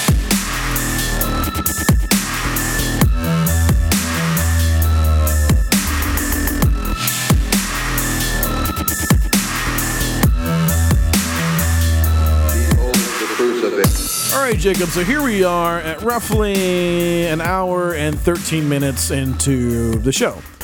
I think it's safe to say that we're probably not going to have a game this week, so we're probably just going to polish off the episode with a couple of questions and sort of a question / topic of discussion. Right. People, I mean, maybe not everybody, but a lot of people seem to enjoy when we do this. So, yeah. If you just give me the games all the time, this can't always be about you. I'm sorry. And, if you want more games, then ask for them. Well, there you go, too. We basically only do what you guys tell us to do. It's as simple as that. We're just trained monkeys. And send more whiskey, because I'm out of whiskey, so I can't play the game. Oh, no. That's true. I could go downstairs, but fuck that. Someone did ask, I forget who it was, and it's a shame because I feel like they're a frequent tweeter, but they were like, when are you guys going to start getting really drunk in the last segment? Oh, again? I saw that. And I was like, I just don't think you understand how much that takes out of us. It's rough, man. The livers don't recover as well. I tell you when we will absolutely 100% start doing that again. And if this ever becomes a full-time job, then by all means, that's what we will fucking do. Oh, for sure. Until then, though. If we drink for the people, then For the people, that's right. But until then, got to get home tonight. Got to get around Right. It's a really long Uber to get back to where I live. Oh, God, I couldn't even imagine that bill. Yeah. So anyway, we're going to kind of double dip, which we don't normally do with our Ask Modern Horror segments, but we had a new listener pop in, I don't know, a few weeks ago at this point. Weeks. By the name of Matt Marble. So Matt Marble from Facebook, this one's for you, buddy. First question is, have you ever had someone in public at a non-horror event notice you? I mean, this is a hell of a question, and it makes me slightly uncomfortable because, I don't know, all that kind of stuff makes me uncomfortable. This pseudo-internet celebrity kind of nonsense makes me uncomfortable. Like, I don't even like saying the word, like, fans when we talk about people who listen to the show. Yeah, it makes me feel weird. It gives, like, because it skews the relationship, I think. I like readers slash listeners slash viewers. Absolutely. Like, yeah, you feel me that it just doesn't feel weird, right? Yeah. Also like a prick. Yeah. And so, like, thinking about this question, it's like, makes me feel kind of dirty. Luckily, I don't go out enough to be recognized enough. Same, yeah. Not that anybody would be there, but I have had it happen sort of semi once. We were out drinking at this really cool place, had a shit ton of whiskey. So it's my kind of jam, right? I'm drinking whiskey till my face falls off. And then in comes Chris and Barrett from Cinema Sins and Music Video Sins, also the Sincast. Good people. And I was like, yeah, what's up, dudes? I was like, well, let's start drinking even more. And they had a friend with them. And I don't think he'll mind me telling the story. Jonathan, who we had on the show once upon a time. Yeah. And they were like, yeah, Jonathan really likes your show. And I was like, look, guys, you ain't got to be nice about this, okay? Like, don't pander me, yeah, like, motherfuckers. let's just have a drink and let's not be like that. You guys are so big, whatever. yeah. So I was kind of like, all right, fuck off a little bit. And they're like, no, he really does. So I was like, all right, fuck it. So I started talking to him. Motherfucker did know the show. And I was like, I'd be goddamn. So that's how I met Jonathan. That's how he ended up coming on the show. That's awesome. Yeah, I don't. So most of the events that I put myself in outside of, horror events or just with my friends, I'm like you, man. I don't really get out too much. Yeah, you have to go out to get recognized. Yeah, and whenever I do go out, it's usually a very different Luke Rodriguez than the people here know and love, right? Or hate. As the case may be. Yeah, so not too many people, not very much overlapping crowds, the places that I go to away from here. And it's weird, too, because, like, our listener reader base is a lot of places that aren't Nashville, Tennessee. Yeah. So there's not a lot here. Yeah, I mean, I look at like the stuff that we do, on Instagram and demographics from Twitter and Facebook and all that social shit, and a lot of it's out west, man. I just never really go out west. So man, who knows? Maybe the first time we go to LA, maybe we'll meet a person or two that knows who the fuck we are. What blows my mind is that statistically, based on what I see on the numbers, we would be more likely to be recognized in Australia than we are in our own backyard. No, that is fucking legit. Yeah, absolutely. so there are infinitely more people in Australia that listen to the show than in Nashville, Tennessee. Absolutely. I mean, that's fact. That's numbers. That's just how the numbers work. That's just how the numbers work. The only time that I met anyone that even did recognize me was at the Knoxville Horror Film Festival. I know this was obviously at a horror event, but this was like a crazy fucking dude like comes up behind me. He's basically blowing me at that point, like, oh, I love you, how much, you love you do. Now he makes YouTube videos for us. His name's Alex Stinger. I mean, it was a good blowjob. He got him a job. That's how you make it to the top, ladies and gentlemen. Sometimes. No, but I mean he Alex is obviously fucking fantastic. And while we're on the topic of Alex, let's get on that topic. He was unable to release a video on YouTube last week because of my fault. That problem has now been rectified, and the weekly YouTube video reviews are going to be back in action ASAP. It's so nice to not, on a aside here on that, to not have to think about that and not have to worry about that for the most part. Oh, absolutely. Like he just does it, and poof, there it is. Yeah, problem solved. Fantastic. Yeah, that's what we want in our lives. That's what we need. Yeah, and frankly, I mean, it's not like those videos are doing like gangbusters numbers over there, but some of them. Some of the video review stuff get more hits on the video than like the written review does on the website. So like it all balances out and evens out. Absolutely. I mean, so thanks, Alex. Yeah. Good job, buddy. Thanks for saying hello at that conference. And blowing. Yeah, obviously. That went without saying. Yeah. All right. What was the next part? I think we had another part, right? Yeah, so second question, also from Matt Marble, Eminem, if you will. Oh, shit. M squared, perhaps? I don't know. We'll workshop it. We'll work on it. If any movie, horror or not, needed a remake, which one would you choose? Fire away, Luke. So this one was really hard for me, A, because I didn't do too much pre-planning. Shocker. I know. What? But I also kind of feel like it's a cop-out, Okay. but not really. And I know when you say any movie, like Mr. Marble did in all caps, like I've got infinite amounts of cinema to go to, but Decades on decades I know, on decades. but I just couldn't really. I don't have to. Who's got time for that? Really, For sure. not me. So the first thing I could think of is something, and I don't know why this was the theme that I went to immediately. Fair. But it was like, why does it have to be an old movie? Sure. Like maybe it's a movie that just got it wrong. Maybe it's a movie that I thought could be really good, but it just needs that remake to fucking do it better. The little oomph. But I didn't do that. Oh, fair. That was my first thought process, Okay. though. Second process is, what about a foreign movie that I wish more people could get exposure to? You're doing the usual Hollywood thing. Let me take this foreign thing and make it English. This is all business over here. Just business as usual. So then I thought about a movie coming out of Turkey that I think it finally has a release date now, maybe in the United States. But it's called Naci, Naciye. Oh, yes. It was really, really good. It was probably the closest thing to like a Turkish Inside that you'll ever see. Had some good little violence there to it. I just don't think it's going to get a lot of exposure. I believe if they remade that movie to target a more targeted group of English speaking genre fans, I feel like it would do really well. How old is that movie? Like 2 years, maybe. Okay. It's one of those weird ones where my brain doesn't remember if it's like super recent or if it's like early 2000s kind of thing. Oh no, I mean that was a festival. That was at a point that came out in a point in the modern horror's life where we were actually getting screeners for festival movies. Yeah. So within the last 1 or 2 years. My brain don't give a fuck about that. It can't remember shit, dude. It can't remember hardly what we did at the beginning of the year. That's true. So my remakes, once again, I also didn't put a lot of thought into it. I just kind of wanted to go with like, what were the first couple things that came to mind? Like that just instant hit me kind of thing. Because I could probably come up with some betters if I thought about it, but there's some kind of charm to just like weird guttural reactions. I like it. And the very first one, I thought it would be poor of me to not mention the one I mentioned in the newsfeed, which was Graveyard Shift. Oh, yeah. Stephen King. Because there's a weird like 90s charm to that one that I enjoy. The weird big gigantic bat creature doesn't look great, but the idea of it's fun. I think if you were to revisit that with what we have available, and now like we talked about that, now that King is fucking just all over the place and we're actually getting good Stephen King, cinema, why not Graveyard Shift? Why not? Yeah. And then I thought, let me do one that's just for me that I thought would be fun. Maybe no one else is on board with me, but fuck it. This is about me, not about you. And I thought, let's remake Willow. I need a new Mad Mardigan. Wait, like the Midget Knights? Well, is that the right one? Well, there are midgets in it. Yes. The Midget Knights. I love it. It had Val Kilmer in it. He was the swordman, Mad Mardigan.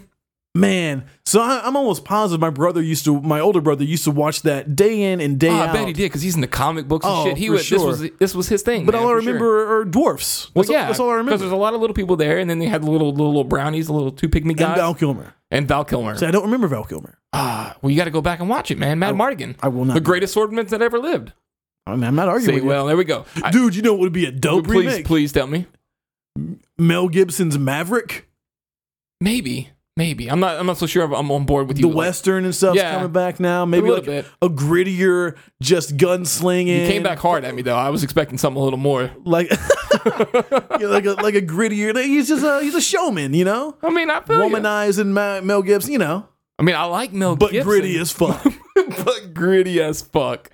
Fair. I mean, I feel like we could do this all day long though. Like, what if we just make this a whole nother thing? Like, what if these other movies were actually horror movies? Like, what would you want to see remade as a horror movie? Oh God, there's a ton of things you can do that way. Most of mine are Mel Gibson movies. That's called Mel Gibson's life. Poor like fucking what guy. women want as a horror movie. That's fucked up. Like you can read their brains and know like what they're thinking, so you get them back in your house and you just wreck that shit.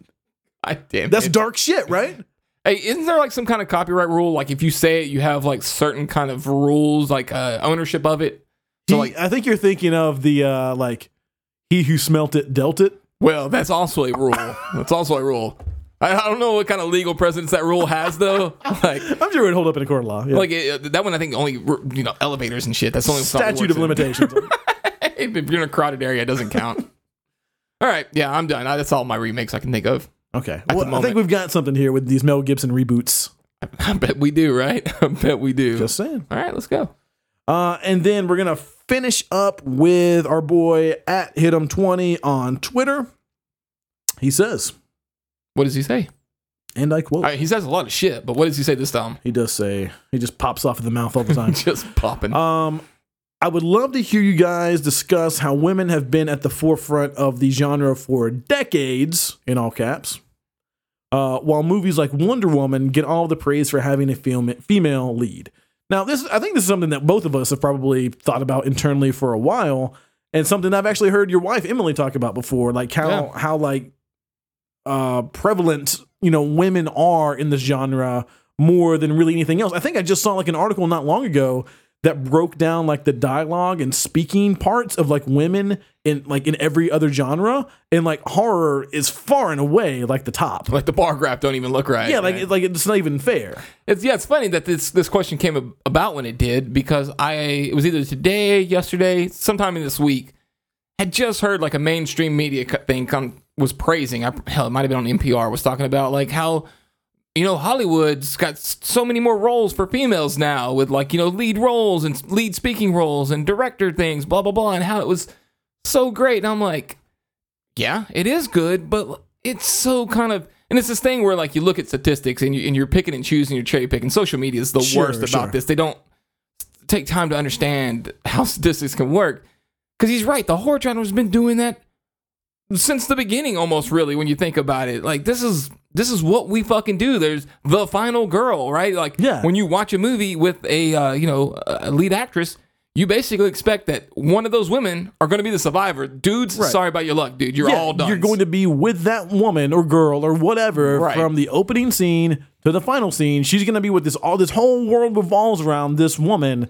So yeah, she's going to speak more. She's going to be seen more. She's going to do more. She's going to impact more than anyone else in the movie. And that's just like one of the like founding fathered rules of horror. Like, we didn't make this shit up, but like somewhere down the line, like that's just the way it became. And it's one of these weird tropes that everyone loves in the genre for the most part. We're all kind of okay with that, and we kind of like it. It's comfortable. We're like, yeah, let's have that. And even when you flip that trope now in a movie that, like we talked about maybe last week, maybe 2 weeks ago, but The Night of the Virgin, where like all of that is kind of shifted on its head.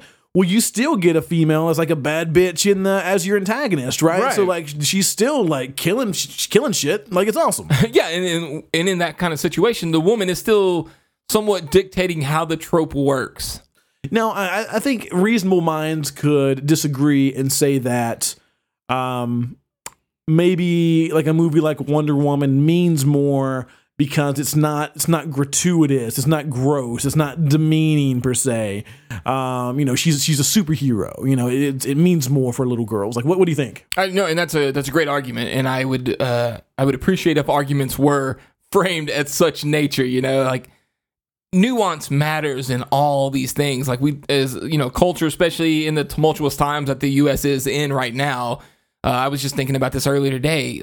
Like, words have lost some meaning to me when I see them thrown at people that shouldn't have lost meaning. Like things like racist and misogynist and cuck and just weird things like that. Snowflake. Like, these words shouldn't be meaningless to me when I see them now, but they're just thrown around so willy-nilly. And it's like, yeah, when we talk about Wonder Woman, let's classify it as like not just suddenly like, oh, finally we have a woman role model. No, we have a maybe gratuitous kind of woman role model, the one that's better for little children. I just think it's important. I know that maybe sound like I'm being a whiny, pedantic bitch, but I think that matters. No, I mean, it does matter. And like, trust me, like, whenever everyone lost their fucking minds over like the screening of it. Yeah, like, I swear to God, like, I'm not making this up. I really am not to try to make myself seem cool or in touch. You're not white knighting, as the kids say. Like, I swear to God, I'm not doing that. Like, whenever I saw that on Twitter, like they were doing like an all-female screening of Wonder Woman, my first thought literally was like, oh, that's cool. Yeah. Like, I didn't think anything of it. And then, like, you guys were talking about it on Slack and on this, like, this crazy shit that had popped off that I'm just kind of sectioned, like, because I've got rules in my Twitter. Like, I block out certain words. Like, I wanted it to be a pleasant experience. Sure. So I just don't see a lot. I don't get exposed to a lot of that stuff. But then to find out, like, guys are literally shitting their pants over this stuff. Like, well, we couldn't have, like, an all-male stuff. Like, we probably could. Like, anyone want to champion it and find out, or you just want to bitch about it? Just try it. That's the thing. Just try it. If everybody complains, then maybe you have an argument for it. But if they don't, then just, like you say, shut up.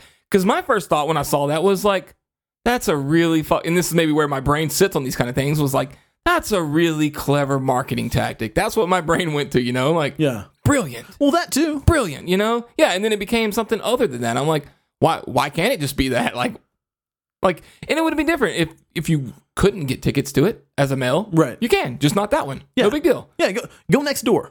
Right, fuck it, dude. Fuck it. I don't care. Whatever, man. It was just crazy, man. So, that shit doesn't register in my brain the same way as it does someone else. Like, sure. my girlfriend is, she considers herself to be a quote unquote feminist. Sure. Like a physicist, but for girl shit. You're right. Do you have to get a PhD in that? Or Yeah, well, I think whatever? she has one. Okay, if anyone fair. does. Seems fair. And like, I'll give her a hard time about shit all the time, but like, I do understand where they come from. I do think a lot of this shit gets overblown and gets sensationalized by media and stuff. Like, I don't think that everything that is presented as like this big fucking catastrophic like tidal wave that's just about to impact the beach and destroy everything. Like, I think that shit gets overblown all the time. Right. I think if me and you were to take a survey, like a just unbiased kind of survey, I think we would both end up being quote unquote feminist. But I don't think either me or you would want to like throw our lot in with that because it's so extreme at times. Like me and you don't like that feeling of being with extremists. Yeah, like, and that's a great way to put it. Like I don't want to be like there's a lot of Muslims out there too. I bet they don't want to be known as Muslim extremists. Exactly. Because no one wants to be an extremist. Absolutely, man. Fuck that. But I do think, like, I do sympathize with it, and I do think it's important. Like when something like Wonder Woman happens, like I get that that's cool. Fuck yeah, that's awesome. Yeah. But I also think, like, as much as female, because again, like your final girl in horror movies, typically they're going to be like your good girl. That's kind of the rule as well. Like watch Leslie Vernon; it's all explained there. The rules of life. Yeah. So, but you've also always got like the slutty chick that's in there. Yeah. You've always got these other tropes that like maybe women aren't painted in the best light there. Sure. But neither are dudes. No. Like you've always got the asshole jock guy, the bullies, stupid stoner or drunk, the stoners, the nerds. Like every personality is like cranked to 11 on there. Like any walk of life you can possibly have in horror is always going to get cranked up. And usually like the good girl, survivor girl that has the most lines than anybody else, she's getting like the most down to earth, like realistic person that there is in that scenario, which is why she survives. The only one that's close to life. Yeah. Yeah. And another thing too on this whole thing, and I think it's the way it's presented by the mainstream media that I wish would kind of get toned back, because I don't want to underplay the importance of some of these mainstream female roles, but I think it's also unfair to like the female directors in the horror genre that suddenly, if there's going to be a mainstream movie where there's a female director, suddenly now she's like the trailblazer. She's like the one of the kind. Like, why can't, the Jennifer Kents or something be like, she's not fair because she did get a lot of hype, but there's plenty of others, Karen Kusama. Yeah, there you go. Whatever. All those. Several. Megan did an awesome piece for Women in Horror Month this past year about these awesome up and coming ladies in horror that do really, really good shit. I don't know. I think. And I think a lot of it is because of the genre they've chose. I think they don't get recognition because they've chosen this genre. No, I mean, I think you're right. Or maybe it is that like it seems kind of natural to those of us that are in the genre, where we're not thinking like, oh, this badass movie directed by this woman. Can you believe this shit's directed by a woman? It was written by a woman. Can you believe it? It's because we see it all the fucking time, really. I wish I could remember where this article was, or maybe it's some comments on an article. But it was literally people being shocked that a woman had directed this horror film that had like grotesque shit in there.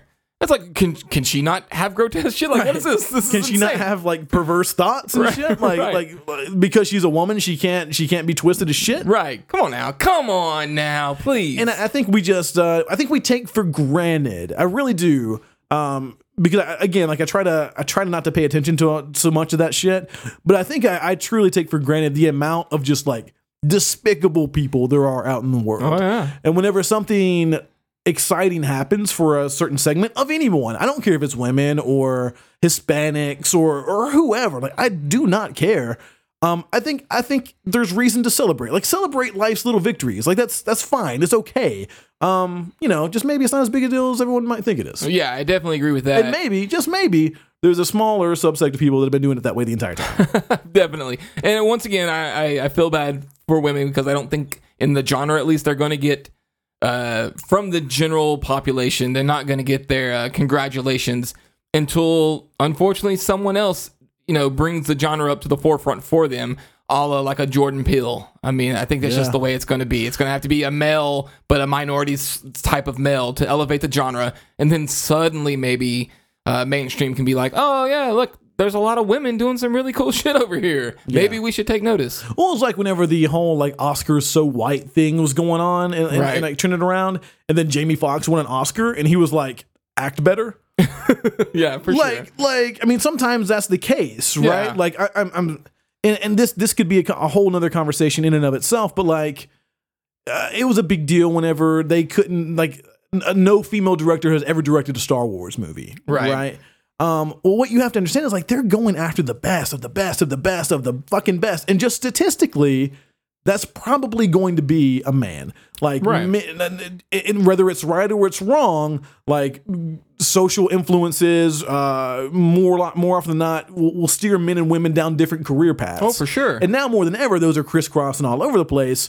But there's just so much more history and legacy and experience on the other side of these people that are just more prepared to do that. Well, that's an interesting point too, because the entertainment business doesn't work like normal business, so it's not fair to apply normal business thought processes to entertainment because it's all about making money. So like, if such and such is going to make me more money, then obviously they're going to get paid more, or I'm going to hire them first. It's like, I remember when Jennifer Lawrence was complaining, or maybe she wasn't complaining, maybe people were complaining for her, which is more likely the case. Much more likely, that, like her male co-star, whoever the fuck it was going to make more money. Well, they're the bigger draw at the case. And then she was in another film, and she ended up being the highest draw. It just depends on who your co-stars are and who's going to... And like, what your history has been, because by that point, Jennifer Lawrence is the big shit now, so she's going to make more than whoever else. And for all I know, women directors don't want to fuck with Star Wars because they want to go do some creative shit. Because I just feel like a lot of times women directors want to do more creative shit than what maybe a Star Wars kind of movie will allow them. And I'm not saying that it's right or wrong or fair or anything like that. I'm just saying that, like, if you have a really talented up-and-coming, female director, or J.J. Abrams, probably going to take J.J. Abrams because of all name recognition that he brings along, all that other stuff. There's just not really too many, again, for right or wrong, for better or worse, there aren't too many there aren't too many people to compare, like the elite of the elite in Hollywood directing. They don't have very many rivals, and rivals probably is a negative connotation word to use, but they don't have very many equals. Equals is even a worse word to use. For sure. Here's the thing, like, it's all artists doing artistic shit. Yeah. Let artists do what they fucking want to do, and either you want it or you don't want it. But at the end of the day, just let artists be artists. Because I remember, it wasn't that long ago, I can't think of her name now. She was one of the ladies who did, Elizabeth Banks, I think is who it was, who did what was the singing movies? Fuck. It'll hit me later. It's the acapella movies with all the women and stuff. Oh, she won some kind of weird award, and just Pitch Perfect. It came to me. She won some kind of award and decided she was going to go off on Steven Spielberg for some reason about not having like he never directed any movie that had a female role, and some people were clapping. They clearly didn't know, and then a couple people in the crowd were like, The Color Purple and some other shit, and they were like, like several. Yeah, she was like, oh, he didn't direct that, did he? Well, turns out kind of did. It's like, just calm down. Even if Spielberg hadn't, let Spielberg make the weird 80s nostalgia movies that he wants to fucking make and call it a day. You make the more creative movies. Yeah, like I don't think I should have to, and we're way off the tracks on this point. We are, but it's an interesting topic. Yeah, so let's say that I'm writing a movie, right? Like you need to be, or you and I are writing a movie. We should be as well. We're gonna write what the fuck we want to write, For sure. And I think it would be kind of fucked up if like we were done and we're like, yeah, we've got these awesome characters, right? They relate to us, to represent the story that we want to tell, right? Correct. But we probably need to make one of them a girl. Like, well, that wasn't the way that it was meant to be, So now like you're forcing you're forcing me, and not this hypothetical fucking person or studio or social influence is forcing me to make someone a woman character just to prove that I don't hate women. Right. You know, like I obviously don't fucking hate women. I just wasn't there whenever I was writing this story. It's so crazy that that's the way the society wants to work, though, because that's the same shit that happened with Jordan Peele once again with Get Out. Yeah. Like there wasn't some, good guy white character. Yeah, so you hate white people. So yeah, clearly he hates white people. Well, no, he doesn't. He just wanted to make a movie where the black people were all like the victors, like our heroes here. And that was his creative freedom to do so. Right. So either you go buy it or you don't. Like he doesn't hate white people. Yeah. Or his wife's white. Like, come on. Or you make a movie like where the white people hate all the black people. Yeah, I mean, it's going to be controversial for sure, but I promise there's a subset of society that will pay for it. Guaranteed. Guaranteed. So I don't know, man. I do think that per usual, which was what I think Kid 20 is getting at here. Per usual, horror continues to be on the forefront of this shit. Very much in the same way that Get Out tackles race. Like and we've said this time and time again, like we're able to do things in this genre that probably mean more, at least to those of us that are inside of it, than it does from people that are watching the outside. Because to them, it's just splatterfest, this, that, and the other, nudity.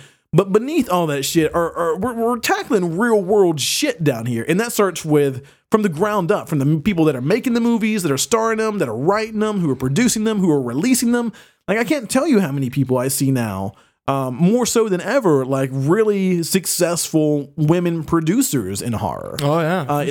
They're everywhere, because I believe it's something that, if you're a financially stable, woman, you probably see a lot in this genre that you like, that you want to get behind and throw some dollars at. So I think it's a really great time to be a woman in horror. I mean, you have your own fucking month and everything. I think it's well respected and it means something out of here.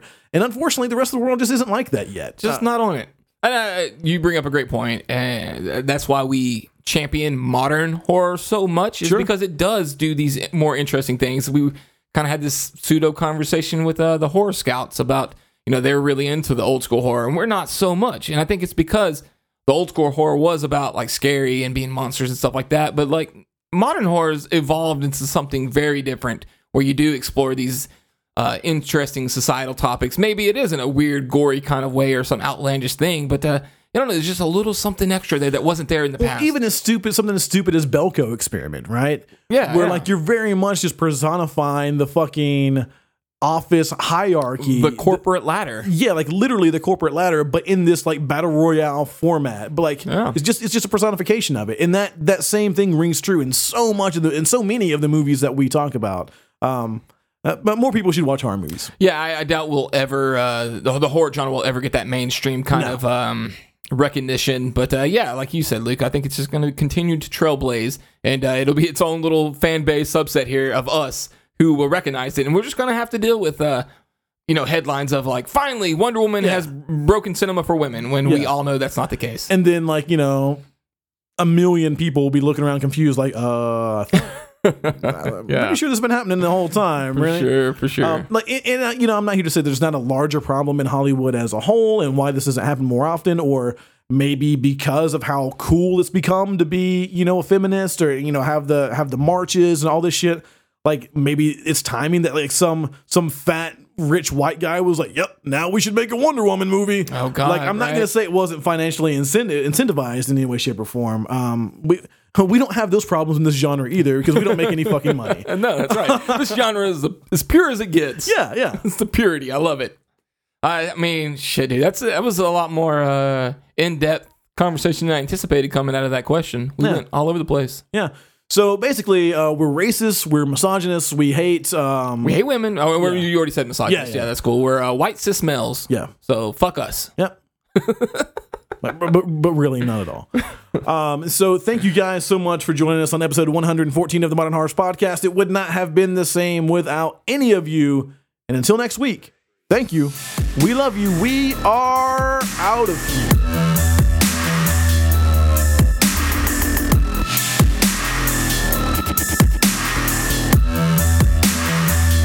Behold the fruits of it.